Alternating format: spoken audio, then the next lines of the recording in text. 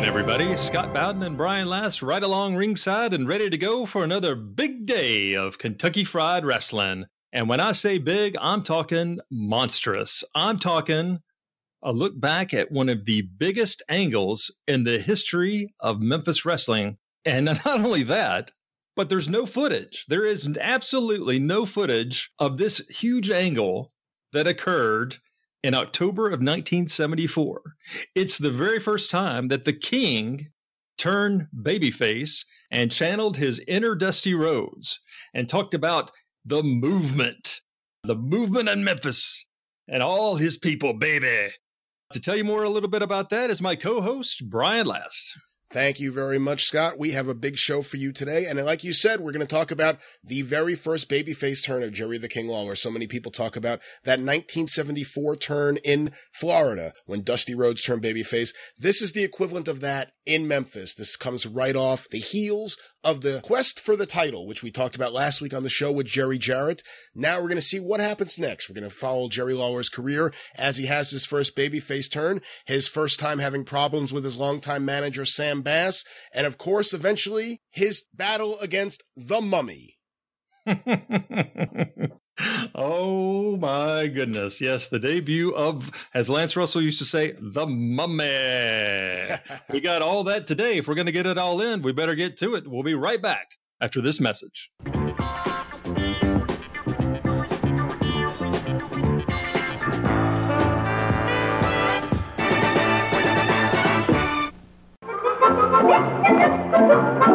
WHBQ Television has the only cartoon show beginning at 4 o'clock in the Memphis market. In fact, this fall, the Funhouse is beginning its third successful year at 4. An instant success being a continuous rating winner from the first coincidental. 1963-64 average share, 40%. The various Funhouse activities and the variety of giveaways help maintain a year-round interest. Cartoons? Funhouse has them. A few of them are Popeye, The Three Stooges, Casper the Friendly Ghost, and the big one, taking Memphis and the Mid-South with a storm of popularity, the Mighty Hercules. The master host of the Funhouse is Hal Miller, Happy Hal, as he is known as the Pied Piper of the Mid-South. And to further enhance the complete domination of the kids' audience, Channel 13 schedules Hal as host on Cartoon Time, Monday through Friday at 7 a.m., catching the school-age kids before they leave home. On Saturday morning, a schedule of satisfying cartoons, rounding out the week, capturing kids, ratings, and sales for sponsors who take advantage of these popular programs. Weekdays, following our Funhouse at 5:30, The Rifleman, beginning the transition from children's programming into complete family viewing.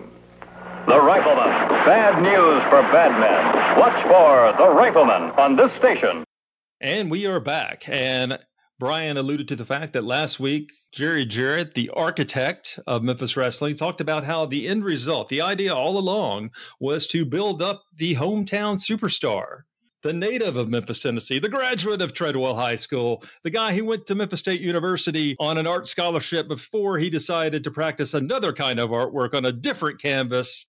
I'm talking about Jerry the King Lawler. And the whole idea was slowly the fans would be dying to root for this guy. And the key to this working was that Lawler didn't really change his personality. The fans loved his smart aleck mouth. They loved the fact that he wrestled dirty. And so when this babyface turn happens, the fans have no idea that it's coming. And actually, the guy who taped this with a cassette recorder, I've mentioned it before, a displaced New Yorker by the name of Chip Namius, he starts recording this thing thinking it's just going to be another squash match. So he turns it off, and you can hear him scrambling for the tape recorder when he realizes how big this angle is. He is seeing a guy who's supposed to be a heel, but a guy who he's been secretly cheering for and imitating on interviews all throughout his childhood. He's about to get his wish. He's about to see the King turn babyface. And we have that audio right now. Here we go again. Now look up there in that ring. Put the camera on that punk up there. Can you get a shot of him real quick? Just put the camera on that Tom. What's his name? Tommy Spires. Well, that's another jabroni. And I tell you, I don't wrestle jabronis. Now, when are you and that skinhead Bates going to learn that you're insulting the king, baby, by putting me in there with that jabroni? And I'm not wrestling. I'll tell you what, Sam, you don't have time to put on your clothes or tighten your... Well, I'm going to sit here and help Lance do the conversation. Wait a minute, King. I got a better idea. Why don't you get up here and beat his brains out in about 2 minutes? And then these other punks that these jabronis they book against you won't show up. How about that? Why don't you get in and wrestle one time instead of trying to come Sam? Now, did you just hear, why don't you shut up? We was having a good conversation. You butted in. Did you hear the man here? Now, that is a smart suggestion. You can think, Sam. I'm going to get in there, and I'm going to whip this punk. And then from now on, Bates, you can book these jabronis, but don't worry about them showing up, because I'm going to make an example out of this punk, and they won't show up to wrestle the king. I got news for you there. That's a good idea, Sam. Well, we just may have had consent for Jerry Lawler to wrestle. Okay, so right there, an abrupt cut. Chip has cut off the tape recorder because he thinks, this is a match that he's seen a million times before. The King's going to go in there, beat this guy within an inch of his life, and leave him laying in about 30 seconds with that trademark smirk of his and walk off, and he and Sam Bass are going to crow about it. However, that does not take place. Let's pick up the action midway through. Tommy Spires going against him in this match.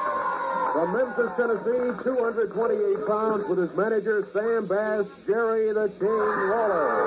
This match won for Lawler.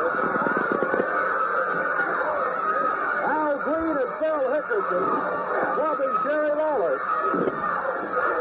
Lawler had talked about it earlier.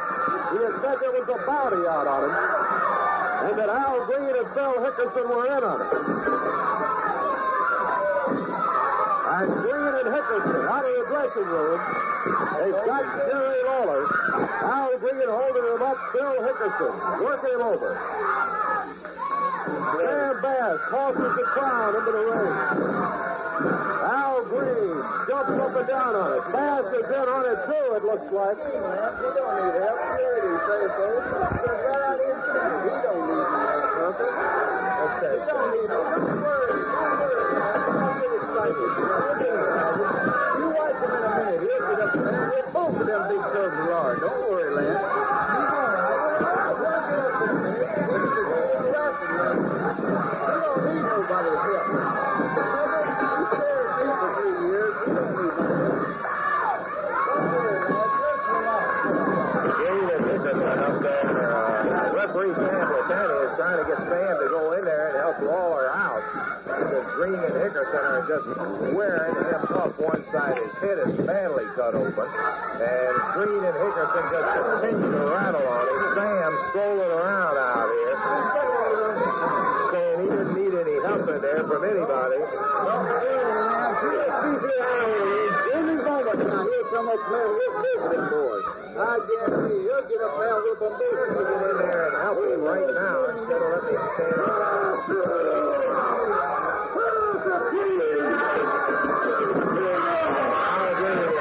Here's the King.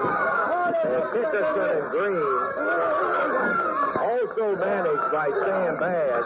Don't worry, he's going to get up any second. He'll get up. Jerry Lawler absorbing a tremendous amount. That boy is the king of wrestling, man. Nobody can beat him. Nobody. He don't need Sam Bass anymore. I get the point, Sam. I get the point. You sit there, Lance, and enjoy yourself, because that king's going to get up there in about a half a minute. And he's going to whip them two big fat boys and leave them laying in the ring and walk out of there, Lance. And I'm going back over in my chair and take me a seat and enjoy this. The punishment really being dished out to Lawler. He was bleeding badly from the head. As Green and Hickerson have hammered him in there. The referee, unable to catch Lawler's crown that Al Green is jumping on. Lawler's posture is flattened out on his back. Al Green picks him up and hits him again. Boy, boy.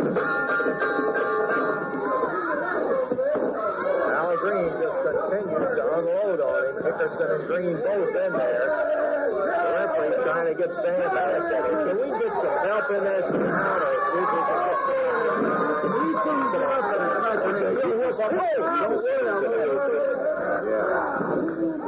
Al Green and Phil Hickerson working on Jerry Lawler. And we've asked Mr. Bates to see if he could get some help out there to help Lawler out at the present time. Bass is just sitting in the chair and keeps walking around saying, don't worry, he's going to get up and whip them both in just a minute. And there's Al Green still hammering away on Lawler. Lawler completely out of it in the center of the ring. Here comes Kojo. Here comes Kojo out. If you won't help, Kojo will. Kojo Yamamoto got a lot of practice on Green and Hickerson. We're really putting the stops on him. Strange that he comes in here to help out Jerry Lawler, who is laid out in the center of the ring out there. Lawler in tough shape right at the present time. He was badly cut. He is. They bring him over to the side of the ring. Kojo out there to try to help Sam Platania with him. As he came in, and if it hadn't been for Tojo, Sam Bass had no intention of helping him whatsoever. Lawler covered from head to toe where he was busted open in the head. They're trying to lift him up. With Sam, he can't walk. Better get him back to Jerry. What in the world happened in there, Tojo? I don't know, Mr. Evans. Lawler in a lot of tough bouts. This was not a tough bout. This was an assassination by Al Green and Phil Hickerson in there, and Sam stood right over here. Lawler going against Tommy Spires. Lawler came out here before that match began and said that Jerry Briscoe, the brother of the world champion, due to a championship match with Lawler and Jack Briscoe that's coming up in December, that Jerry Briscoe had made threats, that he had gotten other wrestlers in the area to promise that they would incapacitate Lawler before that match. Lawler said, of course, he didn't believe it. And then right there in that match, Al Green, Phil Hickerson, after these comments made by Jerry Lawler out here, came in there and jumped him. Sam Bass stood aside and let him do it, and they proceeded to really incapacitate Lawler for the time being anyway in there. Then the second match of the day, about the big championship match on December the 2nd with Jack Briscoe right here in Memphis for the world's title. He was saying that it was Jerry Jarrett who had called him toward it and said that he had been contacted by who he thought was Jerry Briscoe, and that he had told Briscoe he didn't need any part of that kind of money. And then sure enough, and all Tojo had to say when I caught him at the ring a minute ago was he should have listened to Jerry. That's true. And I think right there, I think the word Lance was looking for was ambush. Not assassination. I think assassination was a bit strong, but obviously, and I like the way that Lance doesn't get too carried away. He really sounds like a guy who's in shock. You know, there appeared to be no bad blood between Lawler and Bass. Lawler has come out, whereas the Dusty turn, I think, was, it had been sort of alluded to, right? Because Dusty was this outspoken, charismatic guy, and Gary Hart liked to take control of the interviews. The fans at least had the idea that they were the ones who turned him. Now, and I do think that the fans were dying to cheer for Lawler, but Lawler, up until this very moment, was still acting like he wanted absolutely nothing to do with him and was still showing Lance Russell zero respect, still thought Sam was the greatest thing in the world, and still had a sharp mind and trusted him completely. And Al Green, first of all, gosh, if you're going to do this, why not go with Al Green and Phil Hickerson, two guys who have always just been magic. And Al Green, man, I can just see it in my mind, him stomping on the crown, the only crown that Lawler has at that point, which the story is that Sam gave him the crown, but of course we all know that Bobby Shane did. But he's stomping the crown and he's going, "Who's the king?" and just goading the crowd. And it immediately turns the crowd, and they're screaming, for somebody to get out there and help him. But hey, Lawler's been the most despicable heel that the territory has ever seen. So, no baby phases are rushing out there. The heels don't know what to think. They're maybe in cahoots with Bass. And I love the way that they kind of string in the whole thing with the world title. I love it when things go back to the World Heavyweight Championship, that this is all a ploy by Jerry Briscoe and Jack Briscoe. It's kind of funny because I know that when they turned heel in Mid-Atlantic years later, Jack was like, yeah, I always wanted to do that with my brother and work his heels. Well, they may not have known it, but they were heels in Memphis. A couple of notes about this, Scott. First of all, in terms of the crowd reaction, it's interesting just because you don't usually see a 2-on-1 beating go on as long as this did. This went on for, 5 minutes, 6 minutes? Yeah, because typically, it almost seems like it goes on a little too long. But I think that, again, is one of those little details. Because if Tojo had come out right away, it's sort of like, well, why is Tojo doing that? But finally, Tojo... And he was the perfect one, too, because he had an issue. He had been working tag matches with Jerry Jarrett as his partner against Green and Hickerson. So there was already some bad blood there. But, he's also been on the receiving end of Lawler's heel tactics. So he's not too sure about this. And we get to it a little later where Tojo admits that Tojo is so great on the mic. People say, how did Tojo Yamamoto get over? You're about to find out, because in his promo, he explains, Mr. Lawler, I respect you, but I don't like you. And they're the ultimate odd couple, Lawler and Tojo. And we're going to hear some of these promos. And again, there's also some confusion about when exactly this happened, because the first tag match with Lawler and Tojo against Hickerson and Green was on October 28th. However, Lawler was booked as a heel on October 21st against Eddie Marlin. The beating was so bad. And again, you can almost see it because, Lance is talking about blood from head to toe, and Lawler probably hit a gusher to sell this thing. In those days, if a wrestler missed a week to sell an injury, that was a big deal. Because you would see these guys take beating after beating, but somehow, they may come out limping. They're still selling it in the interview and all that kind of thing. But, they're saying, well, nothing's going to keep me out of that ring this Monday night. I'm coming back even though I'm not 100%. Lawler's out for a full week to sell this thing. And again, to gain some sympathy and give fans time to accept this abrupt switch babyface. Well, it seems abrupt, but this is the plan Jerry Jarrett had all along. And another reason why no one would come out and save him is Lawler had been that character that you heard just a few minutes earlier on the mic with Lance with Sam Bass next to him. That arrogant heel. Why would any of the baby faces save him? Like you said, Tojo's the only one who had an issue because he had been having those matches, him and Jerry Jarrett against Al Green and Phil Hickerson. It made sense, and it made sense why no one came out for that long. And even Lance, it's not even like an impassioned plea. It's almost like, gosh, can we get some help out? Usually it's like, can we get some help out here? And he really pounds that bell. He almost reluctantly does it because he's been the target of Lawler's abuse. So it's really pulled off expertly, even though we can't quite see it unfold. I think we can all see it in our minds, right?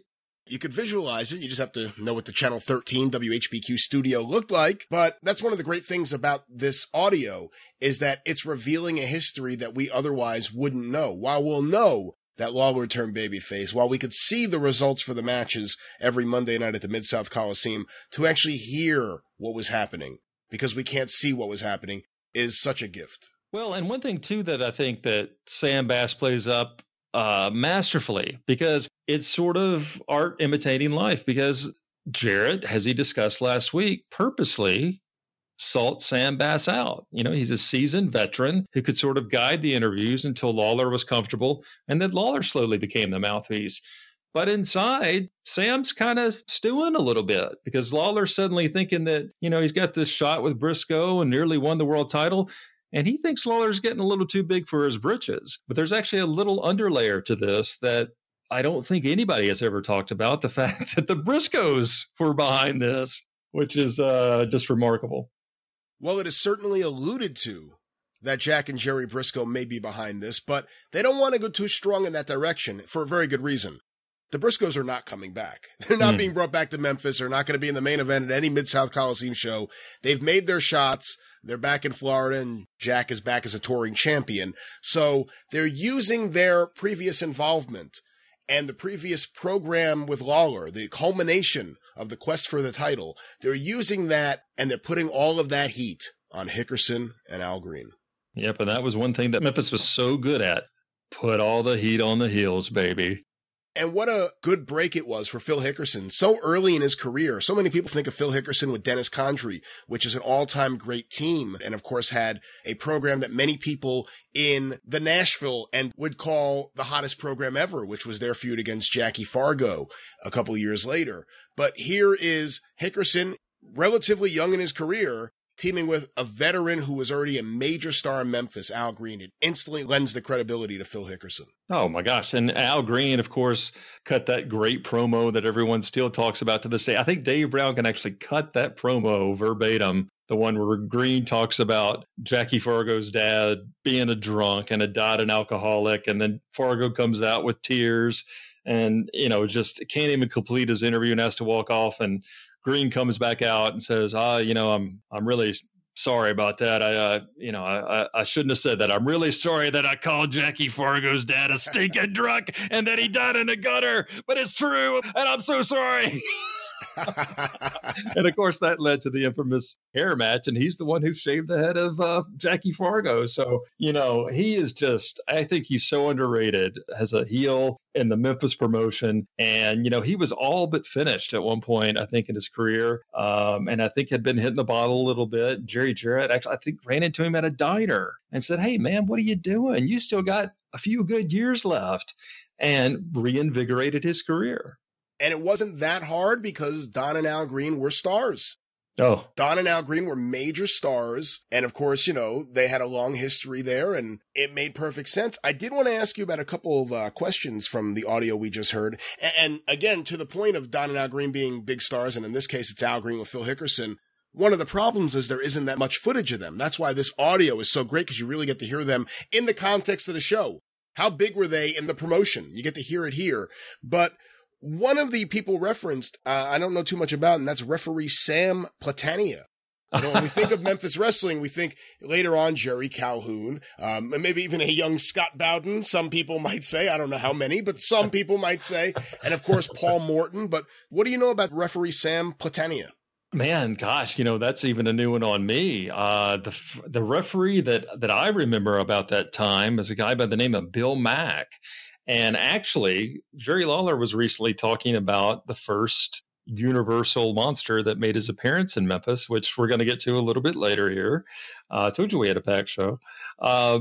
He says that Bill Mack originally played the Mummy because they wanted a guy who would sort of stagger around and not, it's sort of like Kamala with Sugar Bear Harris. He couldn't work a lick. So let's give him this Jungle Savage gimmick, and it'll be a natural for him because he doesn't know how to work. He has no, he has no presence in the ring. He has no charisma, and it just clicked. But it's my understanding that by the time they got to the unmasking, that again, we're getting ahead of ourselves, but it actually turns out to be a Tennessee legend under the mask when for the big finale in Memphis. And like you said, we're getting ahead of ourselves because we'll talk more about that later in the show. But a couple other notes for everyone out there who thinks that The Rock was the first guy to say jabroni on TV. Here's Jerry Lawler in October of 1974 saying it plenty of times on Memphis TV.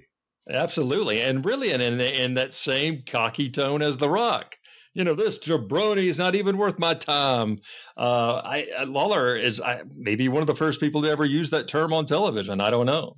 Quite possibly, yeah. Well, and I remember when we were talking about Quest for the Title, and I meant to bring this up. I can only assume that Lawler got away with it because Jerry Jarrett is the one who created Mr. Wrestling 2. He gave the gimmick to, initially he wanted to bring Tim Woods in when he started booking Atlanta to win the wrestling war, and Tim Woods couldn't come in right away.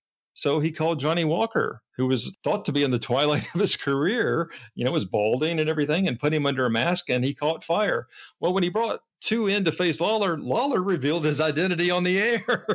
He's like, I know who that is. That's Johnny Walker, and we're going to unmask him, the big rubber man. Well, I'm going to bounce him around like a super ball, and I'm going to unmask him. And I don't know how Walker felt about that, or if he even knew until later. But he only made the one shot in Memphis, so maybe he did find out later on. But he is right in the sense that the rubber man Johnny Walker did have a long career. He had wrestled for a number of years in that territory. Yeah. So, and maybe that was the reason too, to kind of get that guy over, because back then, fans didn't see cable. They didn't know necessarily how big a star Mr. Wrestling 2 was. So, and I believe we're going to pick right back up with some audio here. Now, Lawler has, again, he sat out a week, which again, back in those days was a big deal. But he comes back out. He's ready to resume action with the unlikely partner of Tojo Yamamoto. And one great thing about this, and again, Lawler doesn't immediately shift to being, this pleasant, nice guy. He even, I believe he even tells Tojo to shut up at one point. I'm the mouthpiece for this tag team. But there is that little Dusty-ism in him. He's got this Dusty Rhodes vibe he's trying to work when he starts talking about the movement. But I don't want to steal the King's thunder here. Let's roll the tape.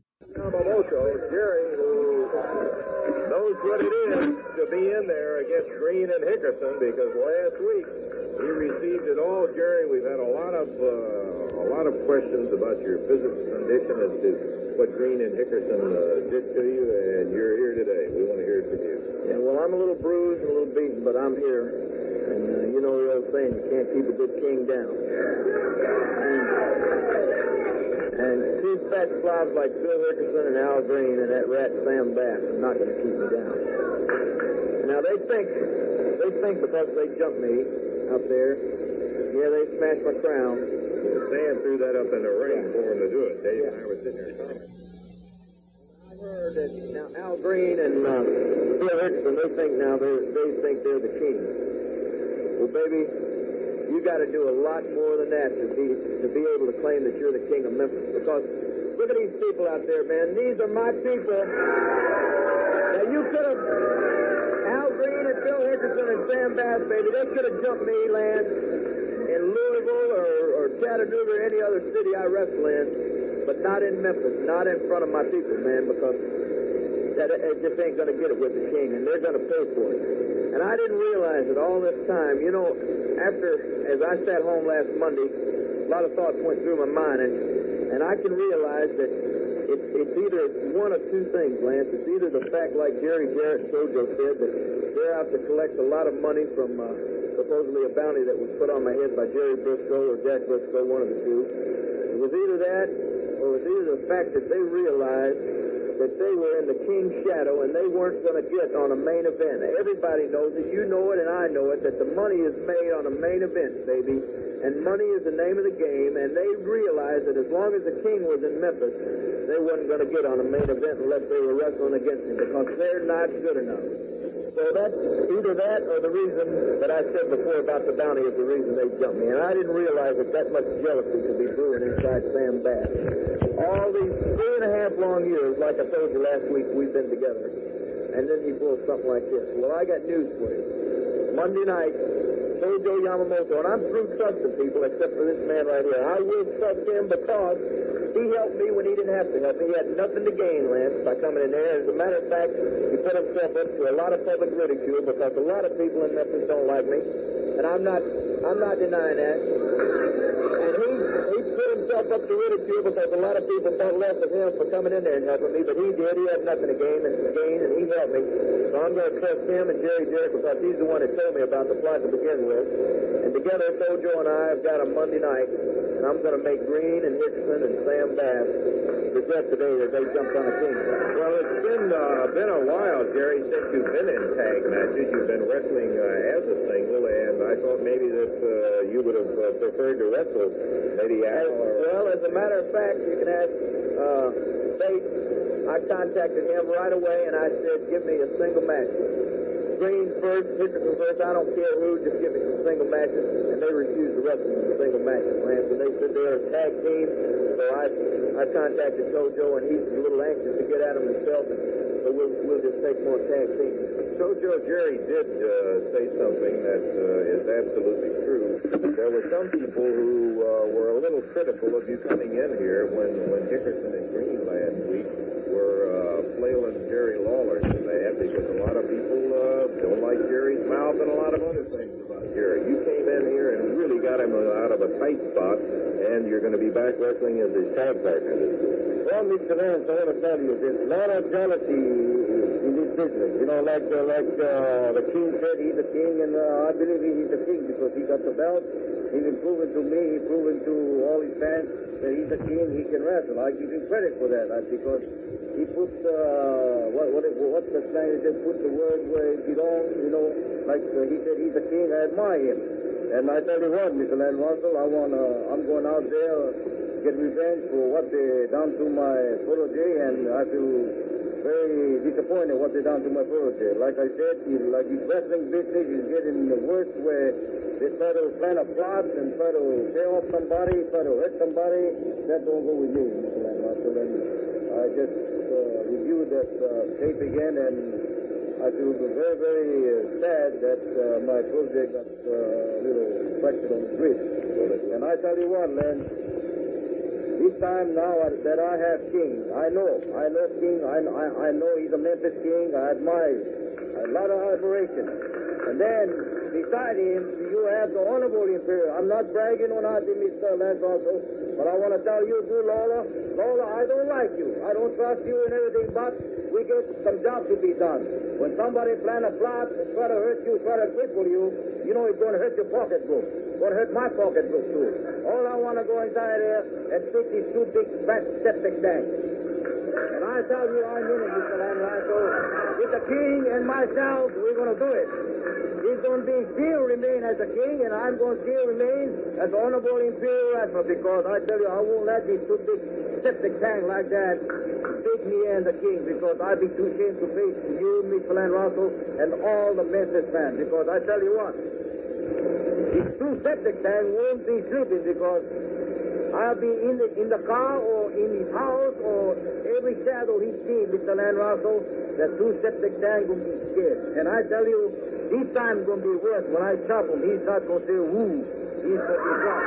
And I tell you, Mr. Lanrato, every time he's down, Lawler, I want you to beat him and beat him back till they don't stand up no more.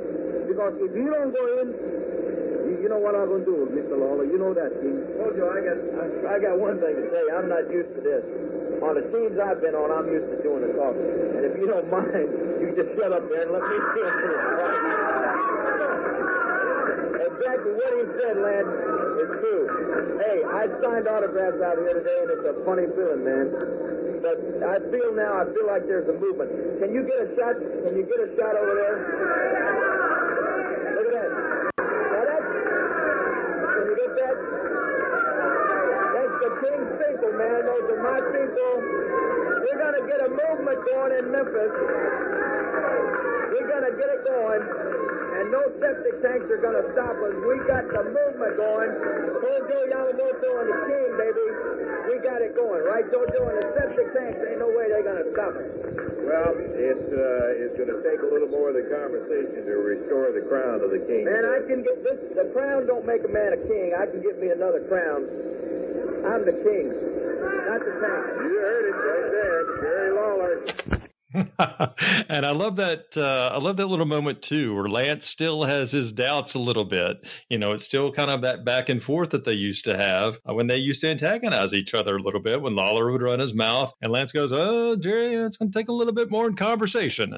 And King says, "Hey, don't worry about it." You know, I realize that, and I love. I didn't really know that was an old saying. You can't keep a good king down, but apparently it is. And and again, you can see, like, I guess Lawler has, sort of observed how Dusty Rhodes is getting over and all this kind of stuff. And I almost expected him to say, too sweet to be sour, Tower Power, and all that kind of stuff, talking about the movement and his people in Memphis, baby, and all this kind of stuff.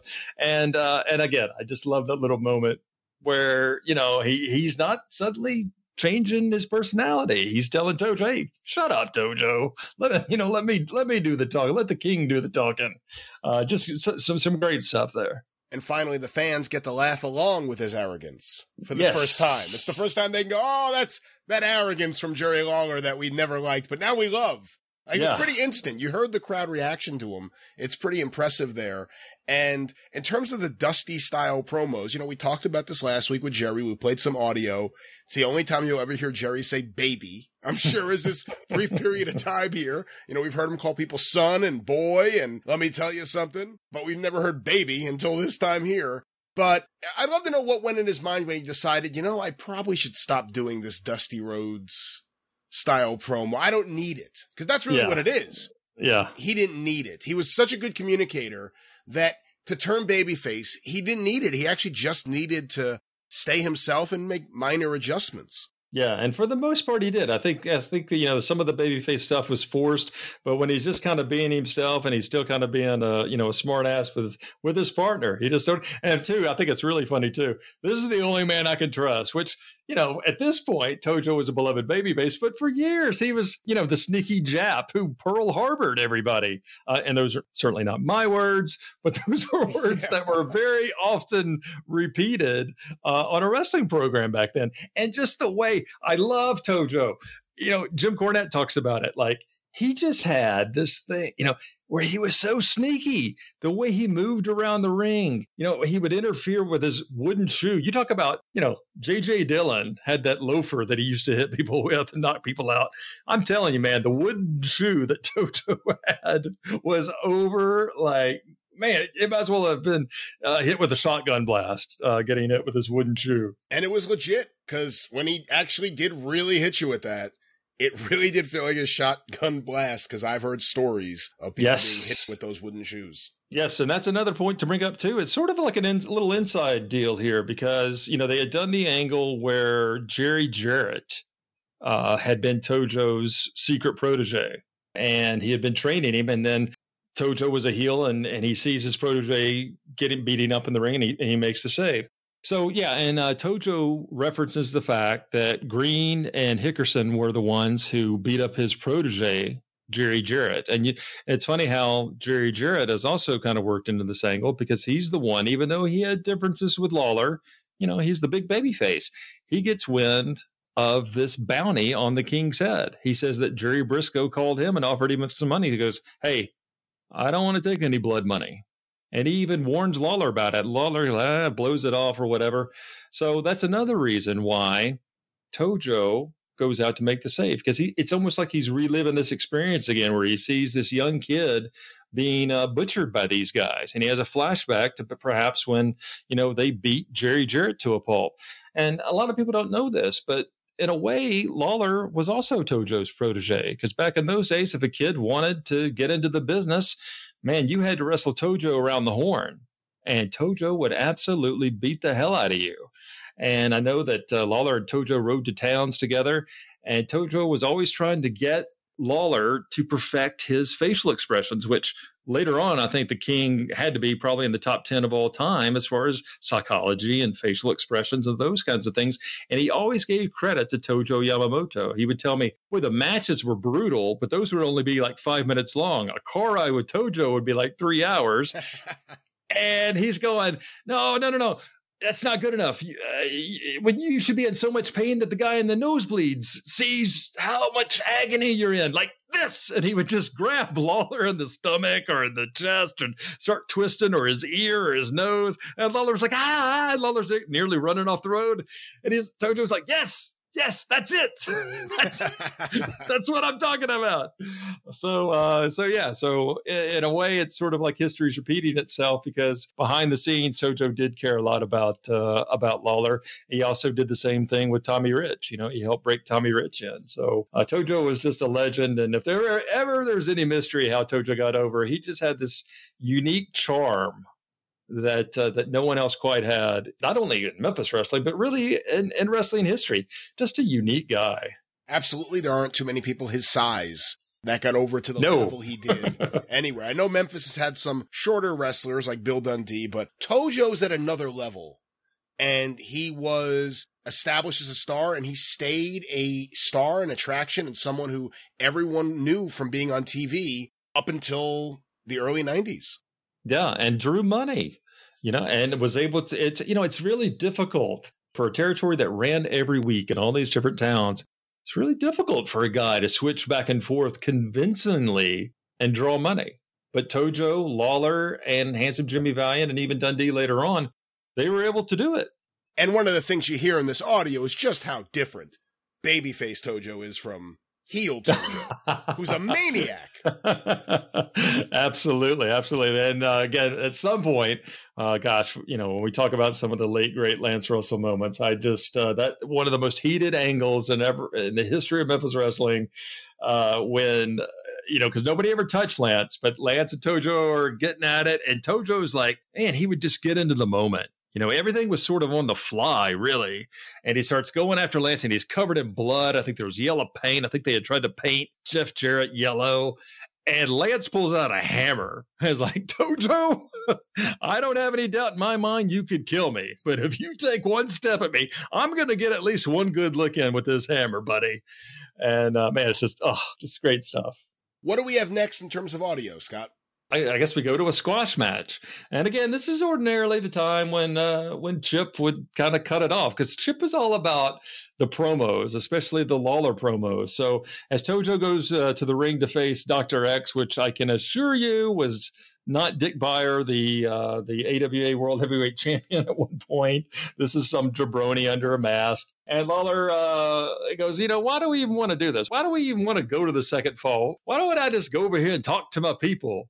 And so Lawler gets up and he's making the rounds. And apparently there's an African-American woman in the audience who has been very vocal in her support of the King. But Lawler doesn't quite get the reaction that he's looking for here, but he rolls with it on live television. Shooting his mouth off, well, he better be shooting it off today, because after Monday night, when Tojo and I get through with him this week, he's not going to be out here next week to shoot his mouth off, because we're not going to stop this week. We stopped at one point and was ready to leave the ring, left him laying there. That was our mistake. We're not going to stop this week. Al Green and Hickerson, when we get you in that ring, baby, this week, I want you to know, you might as well give your soul to the Lord, because you know what is mine, baby. And I got you in there Monday night, me and Tojo, and I ain't stopping.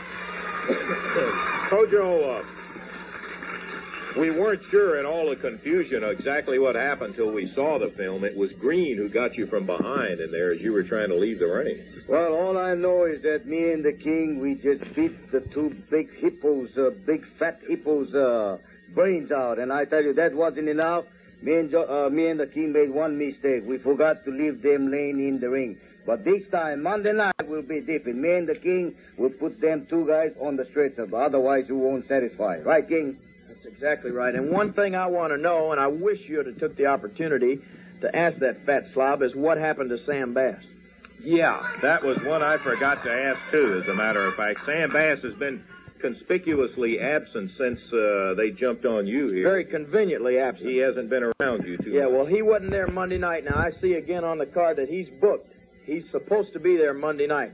And I just hope and pray that he will be there, because he hasn't got anything that what's coming to him yet. And he's got a little bit in store for him Monday night, too. You all going to change any kind of tactics, or both of you going to just wrestle that same firebrand of wrestling you did last Monday, Jerry? Well, I don't see why we should change the tactics. All we're going to do is just continue where we stopped last week. That was our only mistake. We stopped. This week we're not going to let the bell stop us. They can ring the bell after we've pinned them and tell us to quit, but we're not quitting this week, baby. I want you to remember that, Al Green and Phil Hickerson. You're not stopping the King and Tojo this week.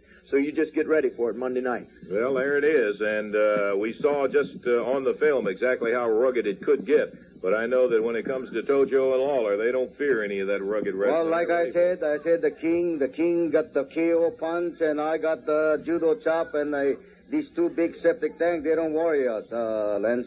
And like I said, like I told the King, I said, let's go out and let's put little more scars on the head, and let's put them on a stretcher. Well, that's and tonight, me and King will be in Jonesboro. We're going to take over some of the guys who have put you on bounty. Yeah. We're still wondering about this bounty, that apparently there's a bounty on my head, and two of these other guys, these Frenchmen, are going to have a chance to collect it tonight. We're just going to give them that chance, right, Tojo, over in Jonesboro? Ooh, that should be some kind of match over there, because this Bonet and Pierre have looked very, very strong and hard. But I'm looking forward to that Monday night action. And right now, if we can get Tojo to head to the ring, by golly, we're looking forward to some action right here. And we'll wish you good luck. It's not going to be easy with Hickerson and Green. Okay. While Tojo wrestles, would that be all right? Yeah. Come on in, Jerry. You take my chair, and after Davey does the introductions, we'll be ready to go. Let me ring the bell. Well, if I can get the hammer turned around. Just take that microphone right there, Jerry. Tojo Yamamoto in the ring right now, and I think it was pretty evident, Jerry, last Monday night, the fact this guy is some kind of partner to have. Get a shot of this, Lance. Here's another classic example. Mr. Bates, the thief, done it again. Let's go to the ring and the introductions, Dave Brown. Dave? Your main event of the day, this one goes to the expiration of time. The man with the most falls to his credit when the time expires will be the winner of the match. Introducing first, at 200 pounds from parts unknown, Mr. X. Going against him in this match today, from Japan, 232 pounds, Tojo Yamamoto. This match to the expiration of time, referee Sam Platania. There are the introductions, and we're about ready for wrestling action. A single match, bell time, and here we go. And here comes Dave. Have a seat here with the king, Dave. All right. Mr. X, we don't know a thing about. Well, I can tell you a thing about him right fast. That's a classic example of a jabroni, Dave. And you watch what Tojo Yamamoto does him. Look at the body on that guy. He'd have to run around twice to cast a shadow. I'd say ring the bell any time, Dave. If I had a towel with me, I'd have thrown it in for that. Oh. Man, with that abdominal grab. We've seen Tojo use that before. He's most effective on it, and he wastes no time.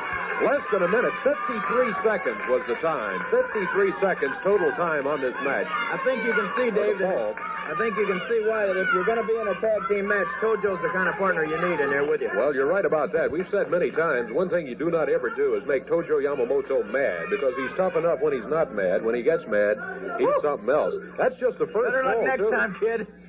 Oh, yeah. We got some more with that? That's right. This is expiration of time. I think we're probably going to have time maybe to get another fall started here. The first one goes to Tojo in 53 seconds. So we'll check time, and we'll be back and talk more about it in just a moment. With, I guess we have to call him guest commentator. He came in and decided to be our guest. I've got a suggestion, Lance, if you don't mind. I think the most generous thing we could do for that Mr. X, we don't have too much time left. Rather than have him back out here and have Tojo beat his brains out again and humiliate him on his TV, how about if I go here and talk a little bit to my people? We've only got a minute anyway. Can I do that? Yeah, you could do that. There's a microphone over here. Wait a minute. Yeah. Jerry Lawler Heading over by the crowd. Now fine? Just right on. All righty. I love this sign and autograph bit, Lance. It's great, man. Now tell the truth. Who is the greatest wrestler you've ever seen? All right.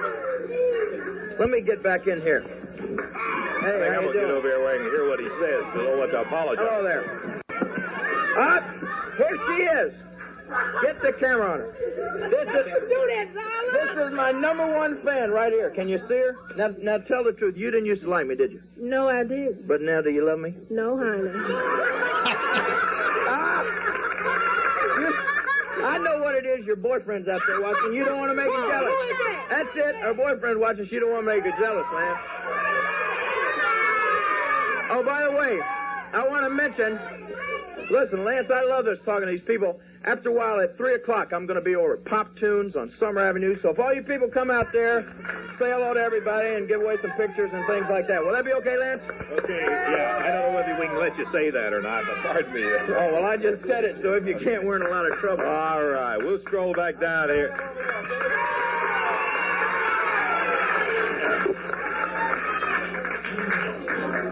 I don't exactly know what happens when Jerry Bad News Lawler is around, but all of a sudden we seem to lose control of the show. It happens every week, yeah. Have you noticed, Lance? Have you noticed? We got a thing going here in Memphis now. Now, these are my people now, and they're going to get behind me and support me. And Al Green and Phil Hickerson, man, they're going to come out there Monday night. And when the king hits the ring, it's going to be 10,000 of my people out there, Green and Hickerson. I want you to realize that, baby. And you just look around that Coliseum, you're going to see all my people, and you're going to know that not only are they hoping that you get your brains out, but the king and Tojo Yamamoto is going to be there to do the job on you, baby. Monday night. There he is. Well, most interesting and controversial characters that we've seen around this long time. Jerry Lawler, and he is 24 years old. He's got a world title match coming in December. Remember, a return crack, if he lives that long, to go against Jack Briscoe. Lawler in the last battle with Briscoe, to give the devil his due, he had him right in the center of the ring there, and the referee, with the help of Jerry Briscoe, found a little item like a chain that disqualified Lawler. He's going to have another crack at it. It'll be coming up December the 2nd, I believe. I think first week of December. Yeah, right. Hey, I want to remind you.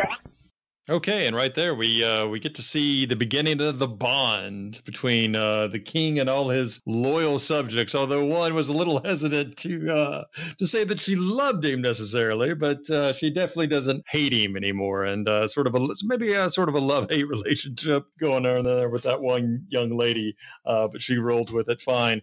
And I guess right after this, they quickly Tojo and Lawler quickly chopped down Green and Hickerson. And so Sam is left to turn to the supernatural. He unearths the very first universal monster in Memphis wrestling history to finish off the king, to put the king in a tomb of his own. I'm talking about the Mummy. Big monster mummy, and here he is, the king himself. First of all, Lance, I want you to see here that I got me a brand new crown. Brand new one, didn't you, Jerry? What's a king without a crown, huh? You got it. Okay. Now, what are we going to talk about first? I wanted to talk about that mummy. You won last week. It was a case where, and we're going to have an opportunity to see the film of it a little later, but where the mummy toured right on out of the ring, and he tooled on back to the dressing room with Sam hanging on. Yeah, that he did. But, pardon me, but before we talk about the mummy, can we talk about that Al Green and Hickerson match just for a second? Do that. I don't blame you. By golly, we had Tojo out here, and I had to congratulate Tojo for both of you that you won the championship. Now, what can Sam Bass be thinking right now? He used to be probably the most successful manager in wrestling. He had not only one champion and myself in the Southern Heavyweight champion, but he had Al Green and Phil Hickerson as the Southern Tag Team champions. And in that feeble mind of his, Bass, you sat out there and you thought that with Al Green and Phil Hickerson, you could do me in and still have three champions. Well, now, Bass, you're left holding the bag, and you got nothing but a bunch of rags and a mummy because Al Green and Phil Hickerson don't have them belts anymore. I'm still the Southern Heavyweight champion, and now Tojo and I are the Tag Team champions, and you, Bass, have nothing. So I hope you realize just how smart that little move you made right here was. And I still got that first payment to give you on that little return on that move you made, Bass. And after I beat this mummy Monday night, he's agreed, right? He's agreed to wrestle me after I beat this mummy? Yes, sir. There's no question about that. Well, he went out. Now, I'm not going to sell this mummy short. I got to admit to the people, and you'll see on a film, that I was a little overconfident. This guy turned out to be something else. But he's nothing more than just a man, Lance Russell, and I can beat any man that steps in that ring. But what he did, Sam Bass took this jerk and he wrapped him. He's got him so padded up that it's unbelievable. I punched that guy and he never went off his feet. He's got pads all over his body inside that suit of his and inside that mask. And then he's got something in his arm. I don't know if you saw it, but the people's going to see it. Well, you bet. He throws you in a rope and he sticks his arm out. I don't know if did you see The Longest Yard? No, I haven't seen that. Well, anyway, this guy in the movie did the same thing. He throws a guy in the ropes there, and he holds his arm out, and when you run into it, he's got something from about his forearm to his wrist there, taped inside that sleeve of his. It's either metal or a cast or something, but it's the hardest thing I've ever run into. But I'll tell you what I'm going to do with that mummy. I put the heat on him last Monday night, and he got scared, and he ran out of the ring, and Bass, like you said, Bass came out from the dressing room for the first time of the night, and he grabbed the mummy, tried to get him to get back in the ring, and he wouldn't come. Well, this time, he's not going to be able to get out of the ring. And I'm going to finish off that mummy once and for all, and I'm going to have to, if what it takes is unraveling him and beating the man underneath the mummy. Maybe I can't beat the mummy, but I can sure take that clown suit off of you, and I can beat the punk that's underneath that suit. And if that's what I have to do, that's what I'm going to do, Bass, because I want you, baby. And when I beat that mummy, I'm going to get you, Bass. Well, he's already said that if you beat him, and you did beat him this last Monday night, as a matter of fact, Bass refuses to sign on that. The bout will be, and the thing that the folks may or may not have picked up in there, that it will be encased in wire, the ring. so that there's no leaving for the Mummy, but there's also no leaving for Jerry Lawler. And I think I mentioned it on the commentary of the film, Jerry. I think, in fact, you did take him a little light, and you started out thinking it was a big joke, and boy, I'll tell you what, he almost beat your brains off there at first. Yeah, well, he came on real strong, but we're just going to see how strong he can come on Monday night when he realizes he's got to know when they put up that bull wire that he ain't going to be able to walk out of the ring Monday night. So he's going to have to stay in there. When the heat starts going in the kitchen, boy, you can't get out this time, Mummy. And I'm going to unravel you, and I'm going to beat you, and then I want that bass waiting right there in line. You've laid it out clear and clean on the line, and we're going to be looking forward to that return. Okay, so right there, I guess, wow, we just solved a mystery because earlier, Brian, I know that we were talking on the 605 Facebook page about the first time that Lawler used the fire after facing the Sheik. And I had a theory that perhaps Lawler had used it in a rematch with the Sheik, but I don't believe that match happened until the following year after Lawler came back as a babyface. So, I thought it was a matter of fighting fire with fire. But if you're going in there with a movie monster, if you're going in there with Frankenstein or the Mummy, typically the town villagers would come after that thing with the torch. So the king, hey, fight fire with fire. He's going to throw fire at the Mummy and try to burn the bandages off of him and unravel him. And I think, it goes to show you just how cocky Lawler was at the time because, man, who goes in there and underestimates a mummy? A question rarely asked in not just wrestling history, but in society. You asked a question about the Mummy, but I really don't want to answer it until you once again do your impression of Lance Russell introducing the Mummy. The Mummy. As only he could do it. As only he could do it. And I love the fact, we talked about how the Sheik was the one who taught Lawler the fireball gimmick. And I guess perhaps he debuted it here and sent the Mummy running. I thought perhaps, again, it was maybe with a rematch with the Sheik, but that didn't happen until later. So, we solved the mystery there. So that's good. We unraveled a mystery via the Mummy. And so that was kind of cool to figure that out. Had the Mummy ever been in the Tennessee territory before? Had Benji Ramirez, the famous Mummy, ever been there? I'm not sure. I know that I was talking with Mike Shields, and we're going to have Mike on the show at some point because I would love to have guys who were part of that scene. Mike was a legendary cameraman and also a photographer. And to me, with the possible exception of Cornette, no one captured the arrogance of the King quite like Mike Shields. His work largely went without a byline for whatever reason in magazines like Pro Wrestling Illustrated, Inside Wrestling. And gosh, there's just something about the way that Mike was able to capture that, just the legendary smirks, the heel charisma that Lawler had. No one did it quite like Shields, again, with the possible exception of Jimmy Cornette. And I was asking him because I was seeing these great shots, and we have them on my Facebook page at Kentucky Fried Wrestling on Facebook. And I believe I posted some on Twitter at Trav Scott Bowden, where we have Jackie Fargo, who is nailing a mummy with everything but the kitchen sink in what appears to be Nashville. And what Mike was telling me was that Ron Wright very well could have been the mummy in Memphis. And actually, for the big finale, at any rate, it turned out to be Ron Wright because he was forced to unmask. But he said that they would have multiple mummies wrestling throughout the territory on different nights. So I think several guys probably played the role. And I'm going to guess, as I think about it, that the Mummy would have been in Tennessee maybe in the late 60s, because I believe Jim Cornette told me that Eddie Marlin once played the Mummy.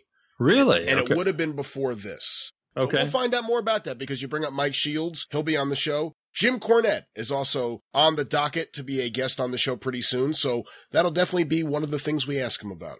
Well, and that's one of the things, too, that I think that is so great about this show and talking with, guys like Mike Shields and Jim Cornette. It's, the business was so protected for so long, and it's like you're trying to fit these pieces of a mystery together, right? And you're trying to, look at the record books and try to figure out exactly what the heck was going on. Because again, it was such a closely guarded business, and news traveled slow in those days. So it's really interesting. I mean, you learn something all the time if you just take the time to listen to somebody else. That's really true. And, one of the things I've recently done is purchase some old wrestling programs from various territories. just because those in many ways are the only record we have of the feuds. We have the results, but we don't always have the ins and outs, the angles, the promos, what happened, what caused these two guys to be in the main event. With this, we're very fortunate because we have this audio. But for so many years, it was just people, there were people taking some records, but there were a lot of people just guessing about when things happened and what exactly was said. And this is our chance to really know for sure what was said. Yeah, and I remember reading Jim Cornette's very detailed book about the history of Tuesday Nights at the Garden, and he was talking about how he missed the Lawler babyface turn because he was at his Aunt Lola's house and he never got to see the episode. But from what he gathered, it was that Lawler was getting a little too big for his britches, which I think Sam Bass does a great job. Kind of taunting Lawler. He's like going, "Oh, Lance, he's the king. He did this all by himself. He got a shot with Jack Briscoe. It was all him." So, in Sam's mind, it was like, this kid, we need to teach him a lesson. He's forgetting where he came from. Sam Bass is the one that put him on that throne, and I'm going to be the one to knock him off. And Sam is just sitting in a chair saying all these things while Lawler is bloodied up for 5 minutes straight by Hickerson and Al Green. So it definitely has the impact, and pretty quickly the sympathy goes right to Jerry Lawler. And Sam Bass really is the perfect guy for that role because he really is somewhat unlikable as that guy. He really is. Yeah, he just kind of, adds that little 2 cents in there at the, with that. It's almost like he's chewing on barbed wire or something. Just a great, and I don't mean this in a negative way, but just one of those great old-time Southern heels who knew how to get heat. Oh, man, oh, man, oh, man. I sampled that on a very small level, and I so wish I could go back in time and experience it. Now, I don't want to get, burned with cigarettes and hit with batteries and all these things that these guys were, stabbed on the way to the ring sometimes. Just all kinds of crazy stuff that these guys had to endure back then. But man, oh man, it must have been a hell of an adrenaline rush. And while we never really got to hear any of this stuff before, we knew what Jerry Lawler was like. We knew what Tojo was like. Sam Bass is a little different because he died in 1976. So this is 2 years, or actually not even a full 2 years, maybe a year and a half before he passed away. So this is really one of the best examples of what he was like in that studio wrestling setting, because the footage, the little footage that survives of Sam Bass really doesn't give you that example. Yeah, and I was actually talking with Jerry Lawler about some of the audio clips that we had, and he was really interested. We're definitely going to have Jerry on at some point to go over some of these clips and take a walk down memory lane. And he asked me, and he meant this not in a disparaging way towards Sam, but he asked me, he goes, Scott, you grew up watching Memphis wrestling. I mean, do fans remember him? Do people your age, did they even know about him? And I say, oh gosh, Jerry, he's almost taken like this mythical form. He's on this pedestal because there's not a lot of footage. And we do know that that's when you first started experiencing all the success. You were climbing the rankings for, I believe it was the following year. They were sort of trying to create that quest for the title thing again. And Lawler was slowly knocking off the contenders. And I believe he had just beaten Harley Race in Memphis. And on the way to Nashville, Sam perished in a car accident and, really tore Lawler up. He and Jerry Jarrett, had some spirited discussions over some of Sam's drinking, but I think it is a testament to just how close-knit that Memphis wrestling family was and about how much they cared for one another. Jerry Jarrett tells me the story that when he realized that Lawler was not in the car and Lawler saw Jarrett, that both of them embraced and started crying. It was such a tragic moment. And I think shortly thereafter, Don Green, Al Green's brother, said, you know what? I've had a good run. I've never been in a car accident. I'm walking away. And that played a factor in his decision to retire. And I think there are fans that know about Sam Bass because unlike a lot of these guys that we talk about and that we're going to be talking about, the legends of Memphis wrestling, Al Green, for example, the average wrestling fan does not know Al Green or Don and Al Green, the Heavenly Bodies, or Al Green and Phil Hickerson. They don't know these guys. The average wrestling fan, not the average Memphis wrestling fan, but your run-of-the-mill wrestling fan. There's a chance they may know Sam Bass because I knew Sam Bass as a kid because I would see his picture in a magazine. They would say Lawler had a manager, Sam Bass, who had a car accident and died. And you would see them together with the matching, it's not even a goatee, it's the matching, chin strap of hair. I don't know what to call it. Well, that was supposed to be the crown shape. Right. Yeah, the crown shape goatee, yeah. And they both had it. And because of that, and because Jerry has had such a storied career, I actually think there are more fans that know of Sam Bass than most of that era's legends of Memphis wrestling. Yeah, and I really hope. Like I said, I have all these cassettes that I'm going through with, thanks to my good friend Chip Namias. And also, I want to give a shout out to Rick Crane over at 70stv.com. He's been kind enough to give us some audio as well. And that's one thing that I really hope comes from this Kentucky Fried Wrestling podcast.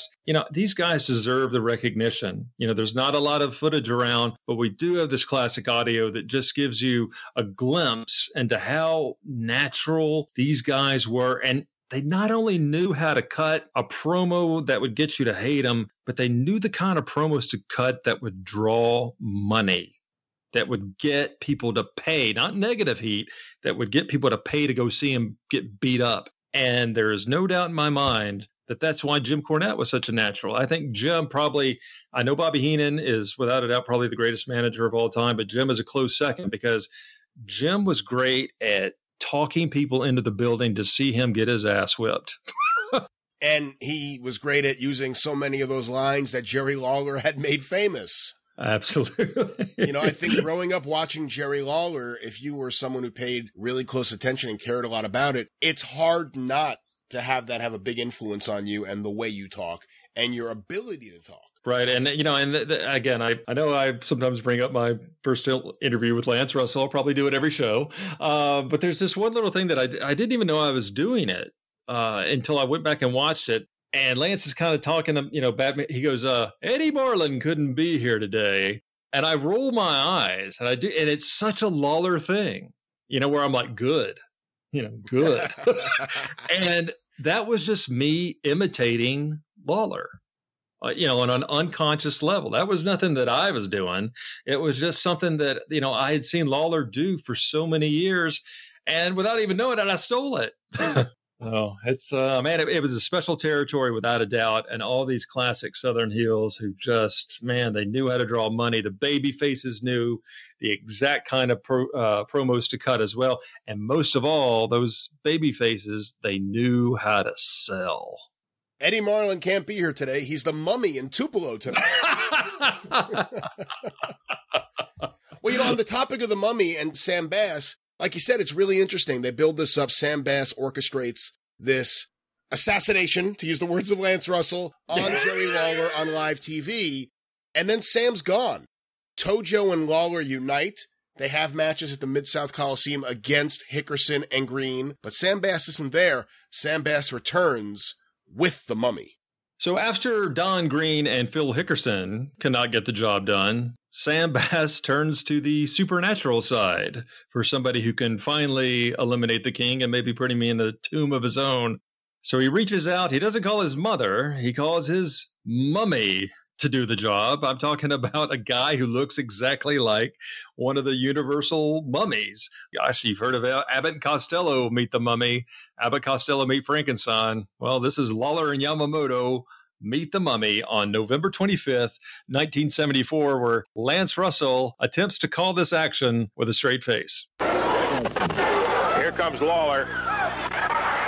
Tojo pushes the mummy over the back of Jerry Lawler.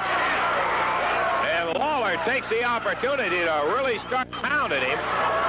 Sam Bass has Tojo down. And is pounding Tojo. Bass caught him. Leery of that arm now. Off the ropes. Nails him with a right.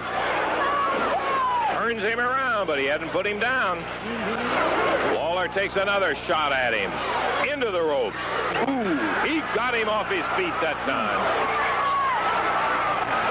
Lawler turned around and started for Bass. Bass was having none of that.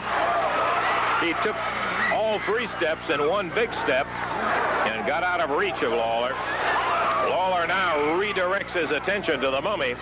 A tag on Tojo. with a chop. Again.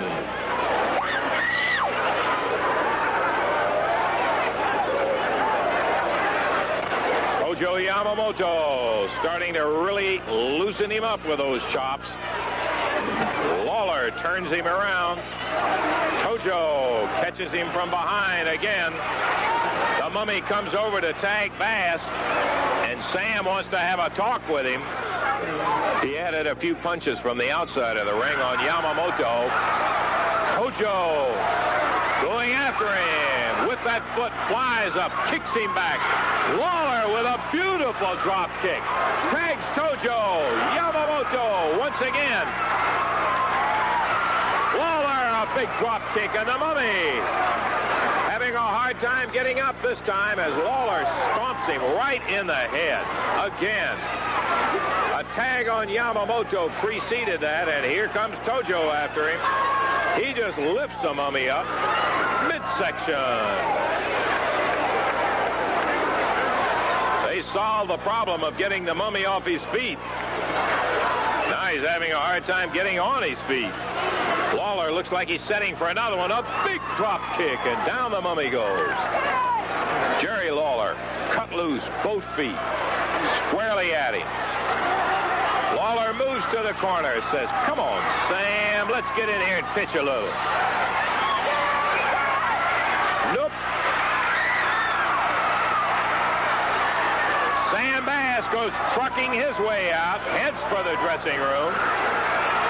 That leaves the Mummy solely in the ring.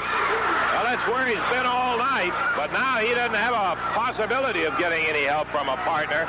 Lawler covers him, 1, 2, 3, and that's it. The Mummy left to the mercy of Lawler and Tojo. And about that point, Lawler and Tojo said, we'll do it in. And they got a 3 count immediately as Lawler covered the Mummy. Sam Bass, forsaking his discovery, the Mummy, when he saw Lawler coming after him, he figured it was time to head for the dressing room and left the Mummy all by himself in the center of the ring. He staggers around, lost at the present time. He's listing to one side and then the other. Swings at Lawler. He misses him, but Lawler is caught in that vice grip of the Mummies. Tojo. Whoa, and Lawler looks like he's trying to take the Mummy mask off, and the referee's trying to break it up. The match is all over with. The Mummy rolls out of the ring. And Tojo Yamamoto and Jerry Lawler are the victors in the tag bout with the Mummy and Sam Bass.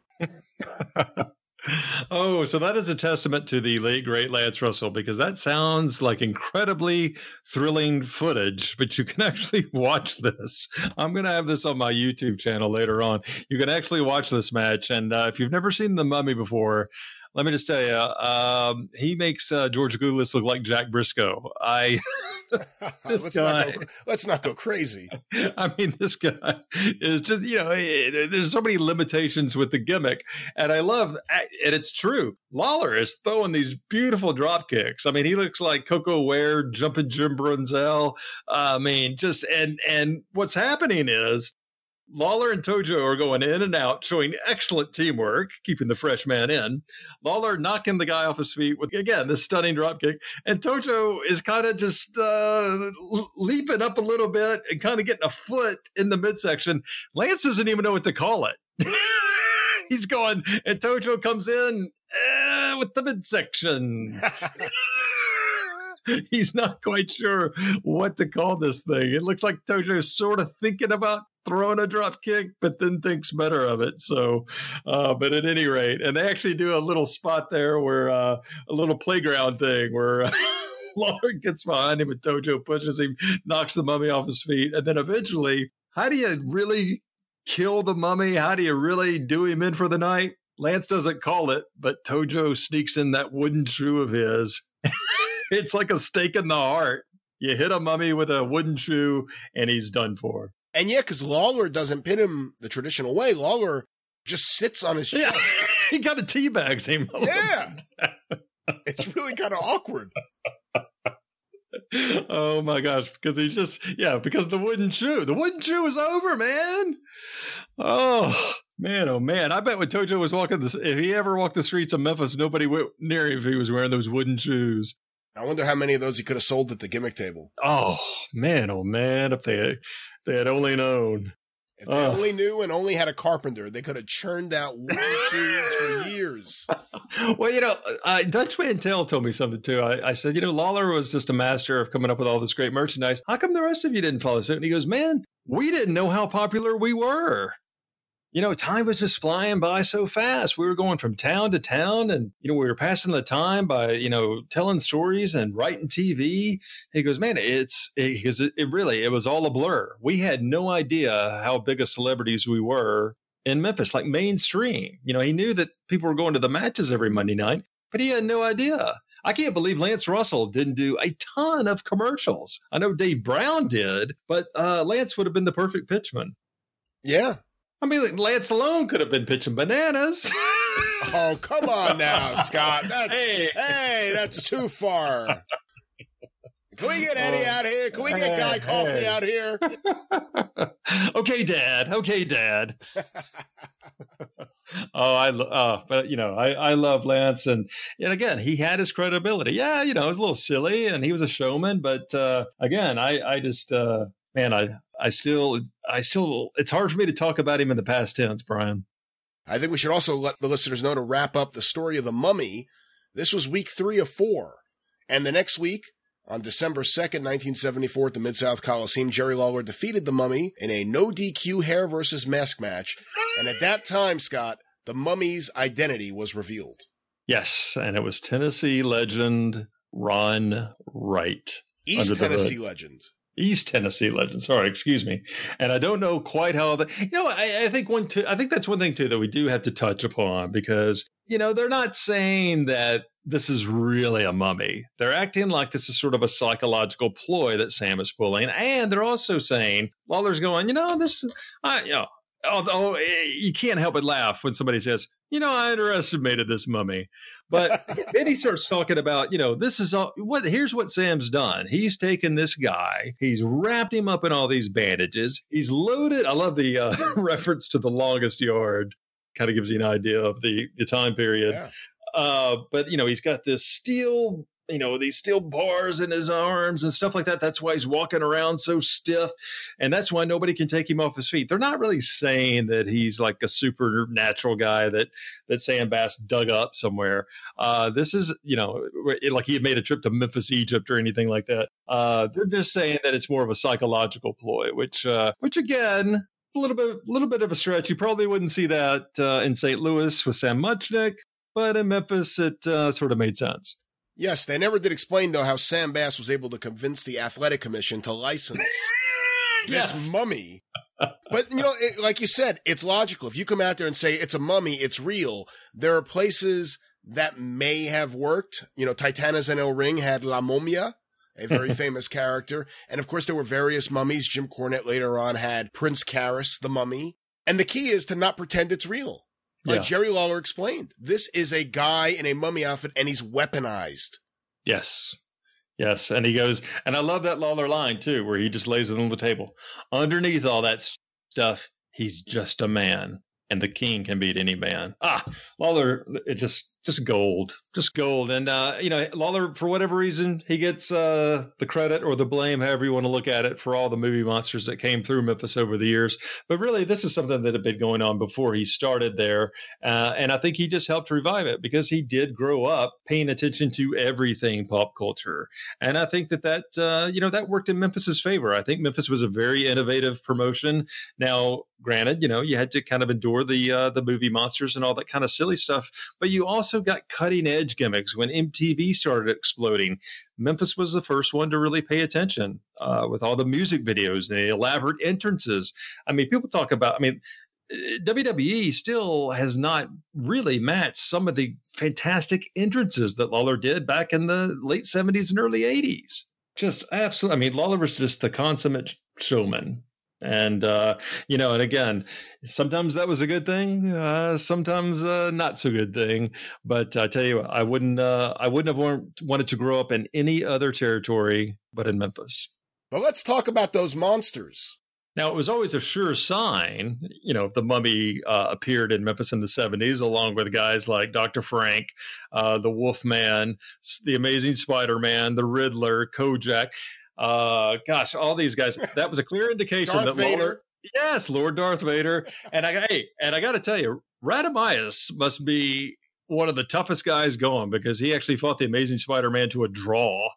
So I don't know how he quite pulled that off. And I think David Schultz at one time was working under Hood as the Riddler and all this kind of crazy stuff. But so Lawler gets either I don't know how you want to look at it, the credit or the blame whenever those guys appeared in the territory. But he was I guess, he was actually not the first one to dream up this kind of stuff. But I know that, absolutely Lawler's a big pop culture guy and grew up watching all the Universal horror films. And that clearly paved the way for some of his rather creative gimmicks over the years. Unfortunately, that also led to the Wimpbusters video, which is let's save that for another show. Yes, an all-time classic that I'm sure you and I will have to go in depth to discuss clip by clip. But it's interesting with Memphis. It's almost like a Monster Squad or something. All the monsters are there, and then they're gone for like 15 years. And then all of a sudden, there's a resurgence, and there's monsters everywhere. Yeah. Freddy Krueger, I think, was played by Tommy Gilbert. It was, but it wasn't the Robert Englund version. We didn't know this back then, but it was more the Jackie Earl Haley version of Freddy Krueger. Just a short guy jumping up and down. Right. And who was Cowabunga, the wrestling turtle? I think Roddy Gossett came out one time with the Joker makeup and all this kind of stuff. The Dragon Master, the Christmas Creature, Tagar, Lord of the Volcano. I refereed the Christmas Creature's first match. Now, it wasn't Glenn Jacobs' first professional match, but it was definitely his first match in the getup that Kevin Lawler designed. He drew a sketch of it, and Glenn Jacobs' mother made that costume. And the insinuation was that this was a present from Vince McMahon and the WWF to squash Jerry Lawler. And the insinuation was that it was Sid Vicious. I thought the insinuation was that he was a Christmas tree. It's one of the most ridiculous outfits you will ever see on a wrestling show for a giant killer. Well, it almost seems like one of those one-off villains in an issue of The Amazing Spider-Man, like Rocket Racer, or there was like a disco villain at one time, the Hypno Hustler, guys like that, who would have like maybe one appearance in a comic book or one appearance in a match and then disappear forever. But oh my gosh, some things, sometimes I refer to it as the ghost of Memphis wrestling past. And some of the things that appeared in Memphis should have stayed in Memphis. But overall, those gimmicks got over and the fans kind of bought into it as like this campy fun. And this, and then they would switch gears. They would do like 3 or 4 months of this stuff. Jerry Jarrett would take the book and bring in guys like Billy Robinson, Lou Thez, and all this kind of stuff. So the territory would change every 3, 4, 5 months or so and be a completely different product, which helped keep things fresh. With a completely different crew, which is important also. One of my favorite things about Freddy Krueger, when he made his appearances, is they did a music video for him. And he looks ridiculous. I mean, that's the thing. It's not like because it wasn't HD, you can't tell it's a cheap rubber mask. It looks as cheap as it sounds like it would look. It really does. I mean, all these guys do. The Dragon Master, they have one where he comes out with the big dragon mask on and he takes it off and he has another like rubber mask on and he looks ridiculous. But the Freddy Krueger video I love because I have a slight connection to it. When I was a kid, my family did business with New Line Cinema and I had everything Freddy Krueger. And I had that record. There was a record, Freddy Sings, and it's ridiculous. And they play one of the songs from that in the Freddy Krueger video. And I always loved it because it's a pretty famous song if you remember the British Invasion. Freddy and the Dreamers do the Freddy. And they had a Freddy dance that they would do while they were singing it. Well, the version on the album, which is used in the Memphis video, it's a whole new version of Do the Freddy. And there's Freddy screaming throughout it. So it's basically Do the Freddy. And then you just hear, ah! It's ridiculous. It's the most ridiculous thing. And they use that for the promo video for But couldn't Freddie only hurt you if you were dreaming? Which and he was a babyface in Memphis. Yeah, exactly. Well, of course. Of course he was a babyface. Why not? Oh man. Well, Brian, I think yeah, man, what a show. I'm about worn out. I'm so glad that we got to not only play this. Man, this was like so far the tapes I've gone through. Man, when I've realized that this was the angle where Sam Bass betrayed Jerry Lawler and launched the King into this kind of funky soul, maybe a little country jive talking King. That's a little Ric Flair right there, isn't it? Yeah, absolutely. I love it. The great thing about that, when he goes, Lawler, you wouldn't be trying to lay a little of that country jive on me, would you? And he kind of pats Lawler on the side, on the rib cage. That's one of those, just again, one of those little details that I think really helps set the tone for all that kind of stuff. Absolutely. But man, I could do this all day, but hey, we've only got 90 minutes and I'm sure we're right at that right now, but we will be back next week with another big episode of Kentucky Fried Wrestling, the podcast. I'm Scott Bowden with my co-host Brian Last. You can find me again. I'll plug it for the second time on Twitter at Trav Scott Bowden. You can also find me on Facebook at Kentucky Fried Wrestling. If you want to go check out some of my old articles, I am in the process of updating my website. I know I've been saying that for a while now, but there are all kinds of great stories on the fabulous Jackie Fargo, Bill Dundee, Jerry Lawler. There's a fantastic story on the infamous hair match with Austin Idol, Lawler, and Tommy Rich, and it's all at KentuckyFriedWrestling.com. And it's also at KentuckyFriedWrestling.com. Either one will get you to the site. Brian, do you have a few things you want to plug? Absolutely. You can find me on Twitter at GreatBrianLast. You can follow the 605 Super Podcast on Twitter at 605pod. And you can follow the Arcadian Vanguard Podcast Network on Twitter at Super Podcasts. On Facebook, you can follow the 605 Super Podcast by going to facebook.com/Super Podcast. And Kentucky Fried Wrestling is a production of the Arcadian Vanguard Podcast Network.